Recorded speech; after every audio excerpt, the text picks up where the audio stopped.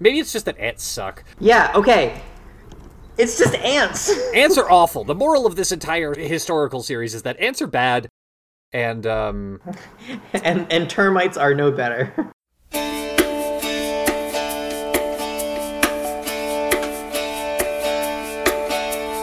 Waiting for a break in the rain, waiting for the moment to change your lane. I came home from the wasteland, heroic and triumphant like a comic book girl, created out of nothing like a comic book girl. Hey!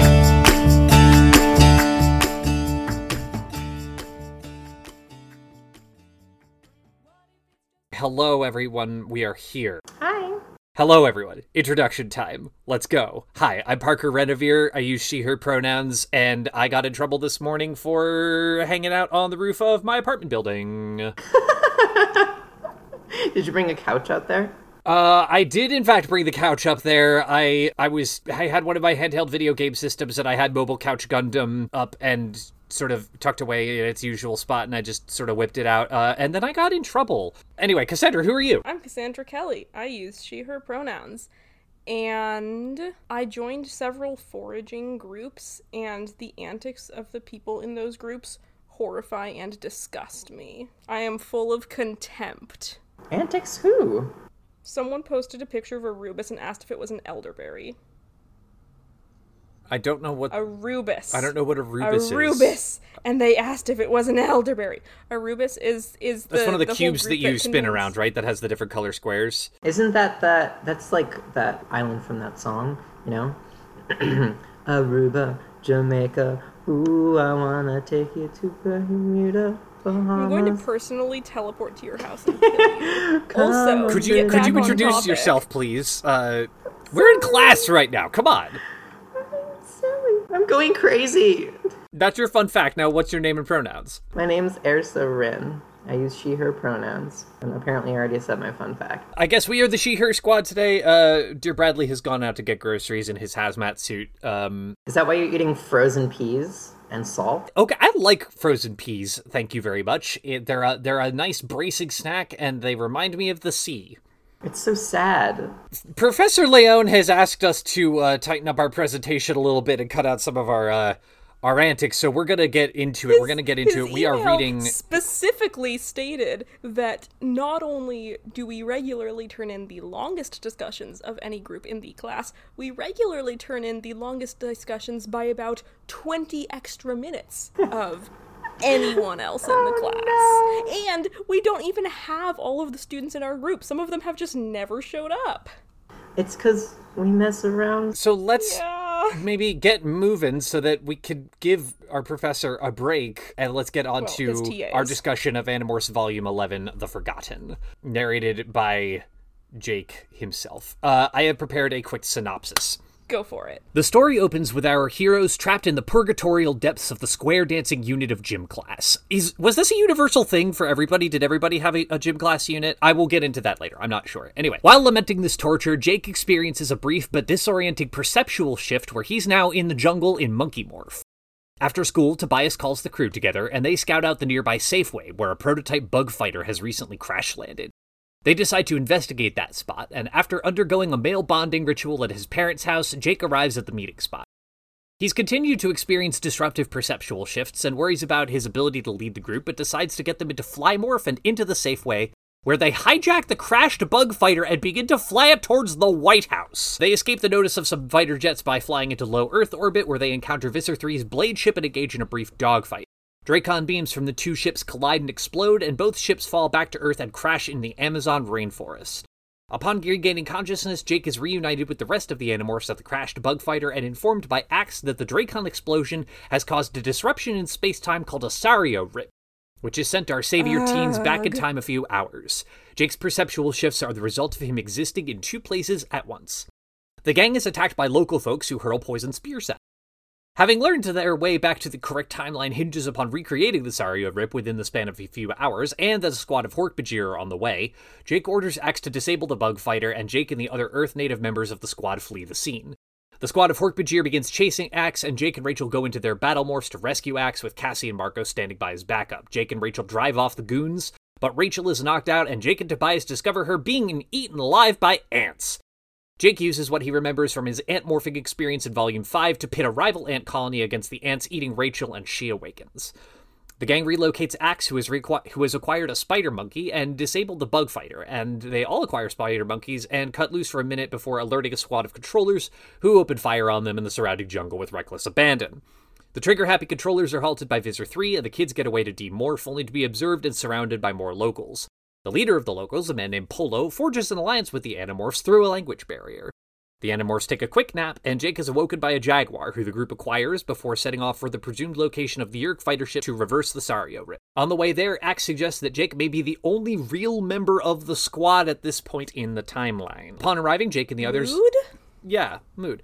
Upon arriving, Jake and the others are ambushed by Visser 3, who has morphed a huge tentacled creature called a Lairdithak straight out of my sleep paralysis demon visions. Also mood. Visser 3 consumes all of the Animorphs except Jake and holds them alive in some sort of crop.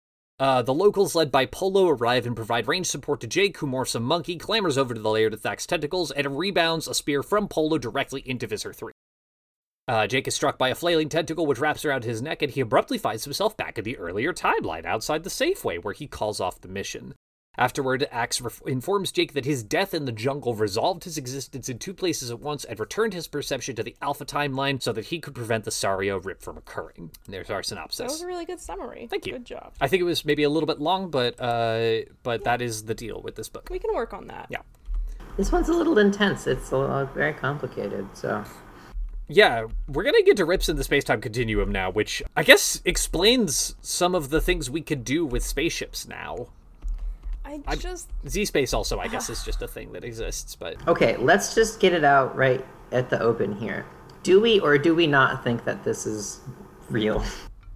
This is fake. What, I didn't realize y'all were science deniers. I mean, it's clearly described. The mechanics of it are laid bare here. It's real. This is a thing. Parker, I don't know how to explain to you that people can lie in books, and in fact, they do it frequently. But this would be such an outlandish, bizarre lie. Like, why would you bother? It sounds so stupid. I refuse to believe it on principle alone. I understand the skepticism around it because, it's never been replicated before, so... Wait, really? Well, no. As far as I know. That's why... It's not like, morphing. It's like, I've never seen someone morph, but I know enough people who have seen someone morph, and I'm like, it's a very familiar, incredible thing. But I've never known someone who saw a Sario Rip happen. I've never heard about, oh yeah, we had a really weird thing happen today on the nightly news because there was a Sario Rip. It sounds so goofy. Oh, you shoot space guns at each other and time travel. Well, here's the thing, is that, a Sario Rip might happen, but it's really hard to prove that it happened because the universe balances itself to make sure that there's no evidence of it having happened. So it's one of those things where it's kind of a catch-22, I guess maybe it happened, but, everyone who was involved just went missing. Have either of you ever seen a Higgs boson particle? Have you held one of those in your hands? No. I guess you can't really hold a Higgs boson in your hands. I think that would probably be difficult. But okay, it's the same deal. I'm flabbergasted by this. I'm flabbergasted by the fact that you're just no, this isn't real because it's too weird. Weird stuff happens all the time. It's not that it's too weird. Weird stuff happens all the time. It's not that it's too weird. It's that it's too silly. Silly stuff happens all the time. I just think that it's too difficult to prove. We have an eyewitness account. That's as best as we could get from a trusted historical source. Okay, trusted is a loaded term there, and eyewitness accounts are the least reliable thing ever, especially in, criminal cases, but in other stuff, too. Okay, well... So many false convictions have been based completely on eyewitness accounts because eyewitness accounts are so easy to fake. Right, but this is a science, They admit in the books that they changed some stuff in the books, and sure, they're just it's, we changed people's names, we changed locations, blah, blah, blah, blah. We invented a fissure in the space-time continuum? Why not? Because that's ridiculous! You can't do that! Why not? I mean... My opinion is that there's a good chance that this is a fabrication. I Like, can't believe this. we do this all. Parker, and also the Earth is flat. Oh, shut This up. is not. Let this is Erso not speak. the Let same Erso speak. thing. Cassandra. No, the people who advocate for flat Earth are idiots, and they've all. Yes. Oh no, I was gonna make a. Wait, have you seen that conspiracy theory about how mesas are actually all giant petrified trees? What? That's cool. Erso, you were trying to say something. I'm gonna eat more of my frozen peas. Even with history, that has been proven helpful to have as sort of like general cultural knowledge within the framework of revolution or general cultural reference is not always true. Like, it's sometimes an expansion of the truth a little bit, or a bending of those truths, but like, we're not, there's no way for us to like prove certain things that certain people did stuff, but we make those stories because there's no other way for us to make sense of stuff because it happened in the past. And this is the best window that we have to that point. So given that, I mean, history is a good portion of it's like a good chunk of it is lies. So like, considering that within the context of the rules of this story, this only affected Jake. He could just be lying. You know, he could just be covering something up, or perhaps he just wanted to, like, maybe someone else just wrote this and this is a complete fabrication. Okay, hold on. So, if we discount the events of the Saria Rip, if we say the Saria Rip is just not a thing that exists, the action of this book is Tobias discovers some weird stuff, Jake leads the squad over to the area, and then they go back home. Yeah, exactly. That's the end of the book. This journal must exist for a reason. Like, the Animorphs must have written this to convey that this is an important concept.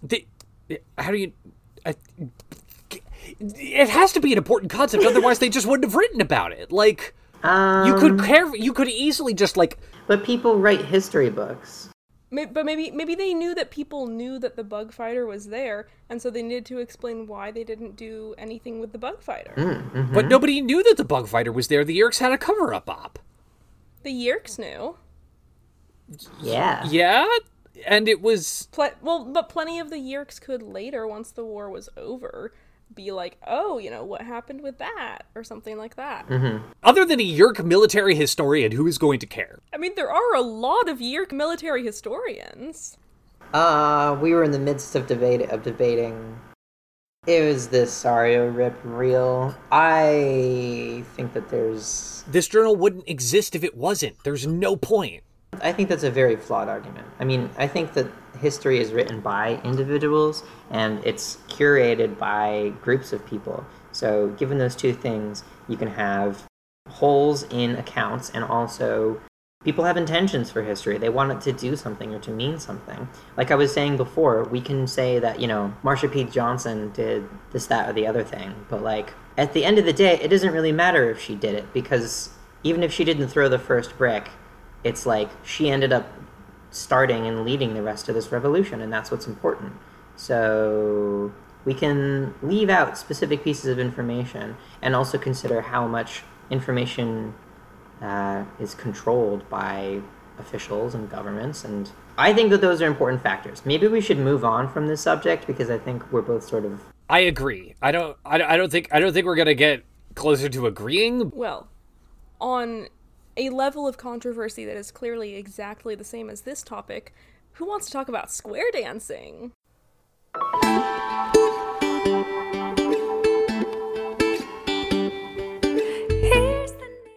I would love to talk about square dancing. If you go to school in the United States of America, do you do a square dancing unit? We actually didn't do that much, I don't think. Okay, we definitely had, like, at least one square dancing unit. I was very much the Jake in our situation. I was not big into square dancing. I love dancing. I don't think I did that much square dancing in school.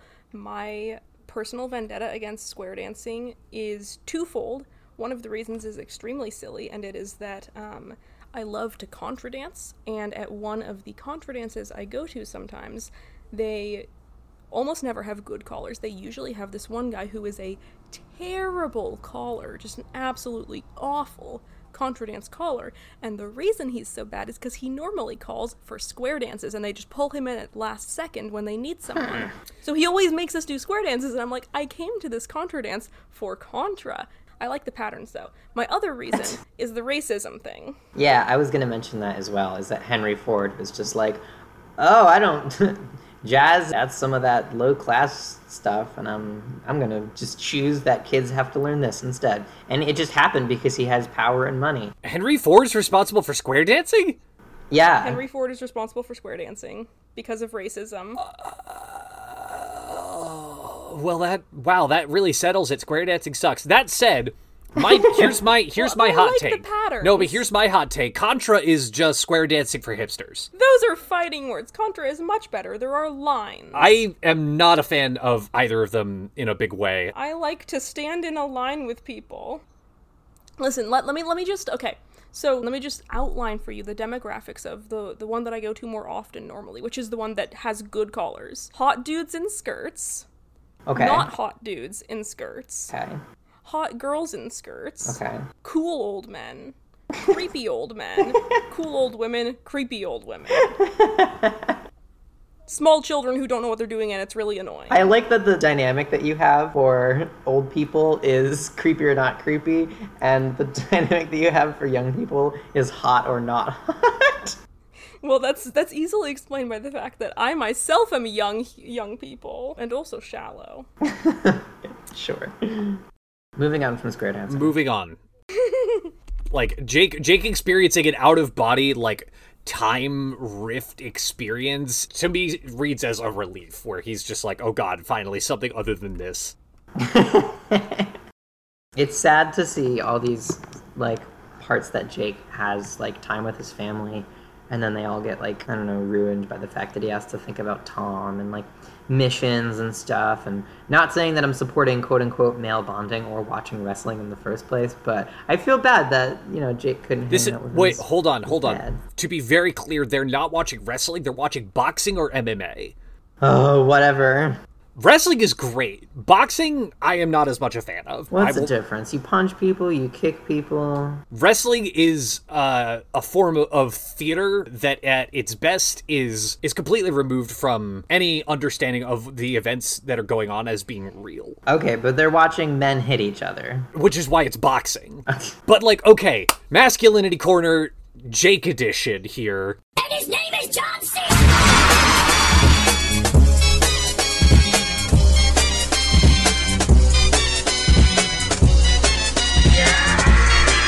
I love Jake's mother's line. Am I even allowed in here? When does this room become the temple of male aggression? I'm like, God, she's aware of it. Like, this is the point. This is the breaking point. We have found the event horizon of masculinity where even they need to acknowledge that it's absurd and, like, contrived. It's just completely beyond the pale of this is how men are supposed to act.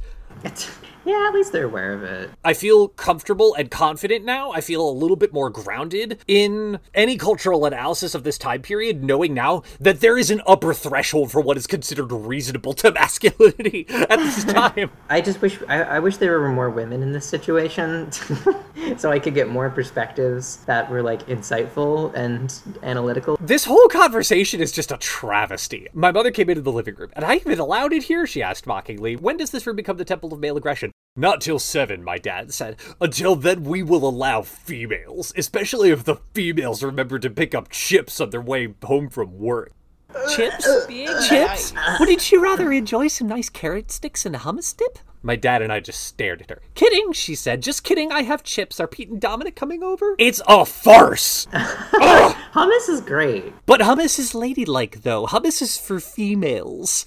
You ever just open a can of garbanzo beans and, like, just pop one of them in your mouth? Like, a little snack. Apparently, in the 90s, no. Vegetables are haram. Vegetables are banished from the temple of male aggression. They're not allowed.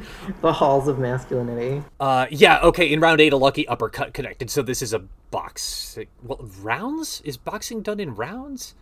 Anyway, they're punching each other, which is not usually a thing that happens in wrestling. To tie in my Jake's Masculinity Corner moment, So this is right at the end of chapter 18, so much further along. They are walking through the rainforest, and Jake decides that they need to take a break because everyone is exhausted and they only have 3 hours left. So they sit down, and because it's raining and it's loud, Jake and Cassie are able to have a private conversation. I found this moment really interesting, so to just read it out. Cassie came and sat beside me. The noise of the falling rain made our conversation private. "How are you doing?" Cassie asked me.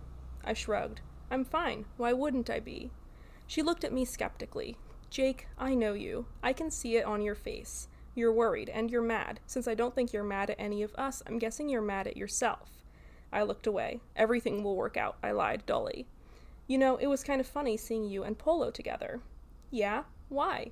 I didn't really care. I was too tired to care. But Cassie was being kind, and I needed some kindness. "Because you're the same, you and Polo. He's you, and you're him. The leaders. You know, he took a risk putting down his spear. We might have killed him and his people.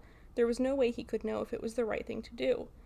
He just made the best decision he could. That's all anyone can ask from any leader." I felt for Cassie's hand in the rain. It was too dim and gray to see her face well. "I'm so tired," I said. Cassie laid her head on my shoulder. "I know, Jake. Rest. Just rest." So yeah. This is a really sad and upsetting conversation, and it made me feel really bad for Jake, even though, also I feel bad for feeling bad about Jake, because the kid did so many war crimes. We're gonna have to have a debate club. We're gonna have to open up a debate club. We have not gotten to the worst of Jake's war crimes. Okay. At the moment that we get there, we'll hash it out. But anyway, I think we can focus on this moment of being like a good moment of empathy for Jake, in that it's really hard to make tough decisions sometimes. Can I take the beginning of the conversation again? Because I think it's important to sort of emphasize. How are you doing, Cassie asked me. I shrugged. "I'm fine. Why wouldn't I be?" very gritty, just like gotta persevere, gotta not think about my... Yeah, Jake's obsession with creating a veneer of confidence it very much does take its toll in this moment. I kind of found myself thinking more about Cassie in this moment than I did Jake, actually, because Cassie ends up often doing a lot of emotional labor for every other Animorph. Yeah. Like, all the time. It's obviously some of it's just a gender thing, but since Rachel is not exactly Miss Emotional Labor, it really feels like a race thing more than anything else to me. And that Cassie is getting stuck with the emotional labor. Some of it is because she's just an empathetic person, but it feels like a lot of it is because she's a black girl. Yeah, I think that there's a lot of complex aspects to the fact that Jake is just sort of assumed as the leader, because he's, like, at least presumably white and a man and straight, and like I think that everyone just assumes that he like can take on that role, and that they can't for whatever various reasons, because like Tobias is gay and Marco's like a person of color, and so is Cassie, and Rachel's a woman. I mean, we don't know if Tobias is actually gay, but like Tobias is gay. Tobias is gay. Yeah. Although that being said, I don't know if this has come up before, but Jake and Rachel are ethnically Jewish. While that doesn't make Jake any less white in most contexts, to my knowledge, because I'm not Jewish, it is an interesting point that no one in this group is like the mythical uber privileged, completely cis, completely straight white dude who is, not Jewish, not disabled, all that jazz. Jake also comes the closest, though, to that. Yeah, for sure. I know, I totally agree with your point. I just didn't want to, like, erase Jake and Rachel's identity. That's an important thing to remember. I just sort of think that, like, I obviously this is really complex, and I don't want to read too much into something as, like, speaking as a white person, but, like, I just feel like there's, like, some interpersonal dynamics that lead to that, and one of those factors is race, and I don't know. I think they could all do a great job leading, and they all do at various points, but for whatever reason, Jake just sort of takes that role.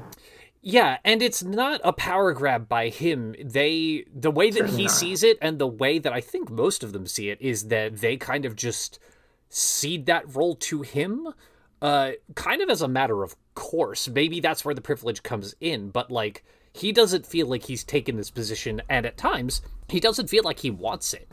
They're definitely drawing upon race to sort of like inform these decisions, but I think they're also drawing upon narrative archetypes that they've seen. I mean, it seems like these are all pretty media savvy kids, even Cassie. And I think that the Animorphs are usually pointed to as one of the best real life examples of the sort of like 5-man band archetype.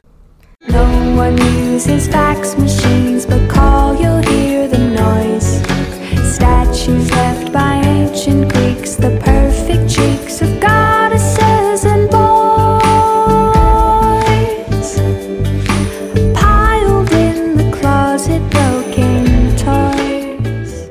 There's a lot of flip-floppy opinions here of like, oh man, the jungle sucks. Oh wait, the jungle's great. Cassie went back and copy edited it and added in all of the jungle is great. I would have loved to see Cassie's direct experience here. I would have loved to have her thoughts as she's sort of traversing this place that is at once a sort of like a biodiversity paradise and is also a steamy, swampy hellscape. Yeah, I think that like the sort of logical progression that someone from the suburbs has of like, wow, nature's so pretty, and then like realizing that nature is more complex than that and being like, oh, nature sucks, that like Rachel goes through in this one, and then going to sort of like the knowledge-based thing that obviously the locals, Polo and his gang, have of like, nature is just, it's just reality. It's like ups and downs, and as long as you understand it and figure out how to deal with it, it's just, you know, here. So yeah, I don't give people who say, oh, nature's a horrible, you're always being hunted, terrible wasteland of, that's crap. You're not buying into the Hobbesian sort of vision of nature. Speaking as a woman, if I always wanted to be hunted, I'd just go to a college campus. Oh boy. You gotta get handed to Rachel, though. If I had an experience of waking up being eaten alive by ants, I would also probably think nature sucked, if that happened as a teen. Maybe it's just that ants suck. Yeah, okay. It's just ants. Ants are awful. The moral of this entire historical series is that ants are bad, and and termites are no better. There we go, everyone. We solved it. No more class discussions. We're done. Thanks, everyone. Solved the code. Goodbye, this has been Professor great. Leone. Goodbye, TAs. We got it. Ants suck. But are we the ants to the Ellimist? The Ellimist is fake. Hey, speaking of Conspiracy Corner.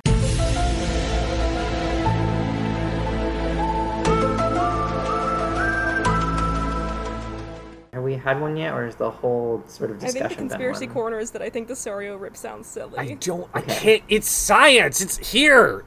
We have it! Anyway. My conspiracy, I have a conspiracy this week. The same consciousness thing, like, this explanation also seems a little weird. I feel like, so Jake's in two different places, and he's feeling two different things. Bax is like, oh, it's the same consciousness. It's not the same consciousness, it's just sort of like a very similar consciousness. It's experiencing two radically different things at the same time and has different life experiences. So, therefore, in my opinion, it's changed. But apparently not enough for the universe. And just to poke another hole in this whole sort of thing, Join the dark side. Is this journal is this journal arguing for the existence of a soul? Whoa! Whoa! Freaked her bean. You freaked her bean. Oh, my bean's been freaked! Someone's having their bean freaked in media res. Whoa! What? Wait. Whoa! Wait. What? I mean, does it not? Because what is causing the perceptual shifts to arise? Like, what is it about the specific moments that Jake is experiencing that is causing his perception to swap on over to Brazil? It's inconsistent and unclear because it's fake. Okay, no, but we're talking about the soul here, Cassandra. There's no such thing as a soul. Souls aren't real. Oh my god. These muffins are delicious. I'm glad that you have good muffins. I wish I did too. I have finished all my frozen peas. The foraged muffins. Don't worry about that car going by. We don't have another explanation for why Jake's perception snaps from body to body. We just don't have another one. This is what I'm saying. I like, an Axe's explanation is no more scientific than the one that we get just from Jake's experience. You can't argue it. I'm right. I can't believe also that this journal would have been probably about half as long if Axe had just paid attention in class. It is impossible for one person to be in two places at once, in theory. So if you eliminate one of the two, well, the consciousness snaps back together. I think what happened, Prince Jake, is that you died. So your mind snapped back. Axe uses the word mind to describe Jake's perception of being in one place or another. Yeah, which is no more scientific than saying soul. Axe needs to have paid attention in school retroactively. I know! God. That's the story of, like, half of the Animorphs journals, is that if Axe had paid more attention in school, half of them would be, like, so much shorter. They would be 5 pages. Speaking of Andalites, I just want to say that to follow up on my sort of, like, I wanted to keep track of this, Chapter 10 starts with Visser 3, so that's at least 2. Oh, right. You were saying you wanted to keep track of all the chapters that start with Visser 3. Visser 3. Yeah. It just always makes me laugh. 3. The first 3 sentences of Chapter 3 start with Visser 3. We sound like the midway point of an anime. Visser 3! Visser 3. Full Metal Alchemist. Full Metal Alchemist. You're right. Visser 3 doesn't make a cartoonish anime villain blunder in this book. And therefore, they lose. He's competent, And and then therefore they it's fake. lose and die. Yeah. In his iteration of this narrative, in Visser 3's iteration of this narrative, Visser 3 successfully destroys all of the Animorphs. He successfully kills all of the Animorphs and ends the resistance to the Yeerks. Good for her. I mean, not actually. That was a horrible thing to say. I'm sorry, everyone. I just, for a moment there, I was like, oh, he accomplished his goals. And then I was like, wait, that's actually really bad. Yeah, that's really bad. But it's okay because it was all fake. Okay. Yeah, it was all fake, see? I don't know if I have anything intelligent to say, but, like... Go on. Can we just, like, talk about the fact that Axe is like, hey, me and also the rest of the team right now, none of us are real. You're the only real person right now. That just kind of happens, and, like, stuff is moving too fast to really acknowledge it or really break it down, but, like, Axe is definitely just like, oh yeah, none of us are real. Big mental illness move. Actually, I get the opposite where... Sometimes I become randomly convinced that I'm not real. You're not. Thanks.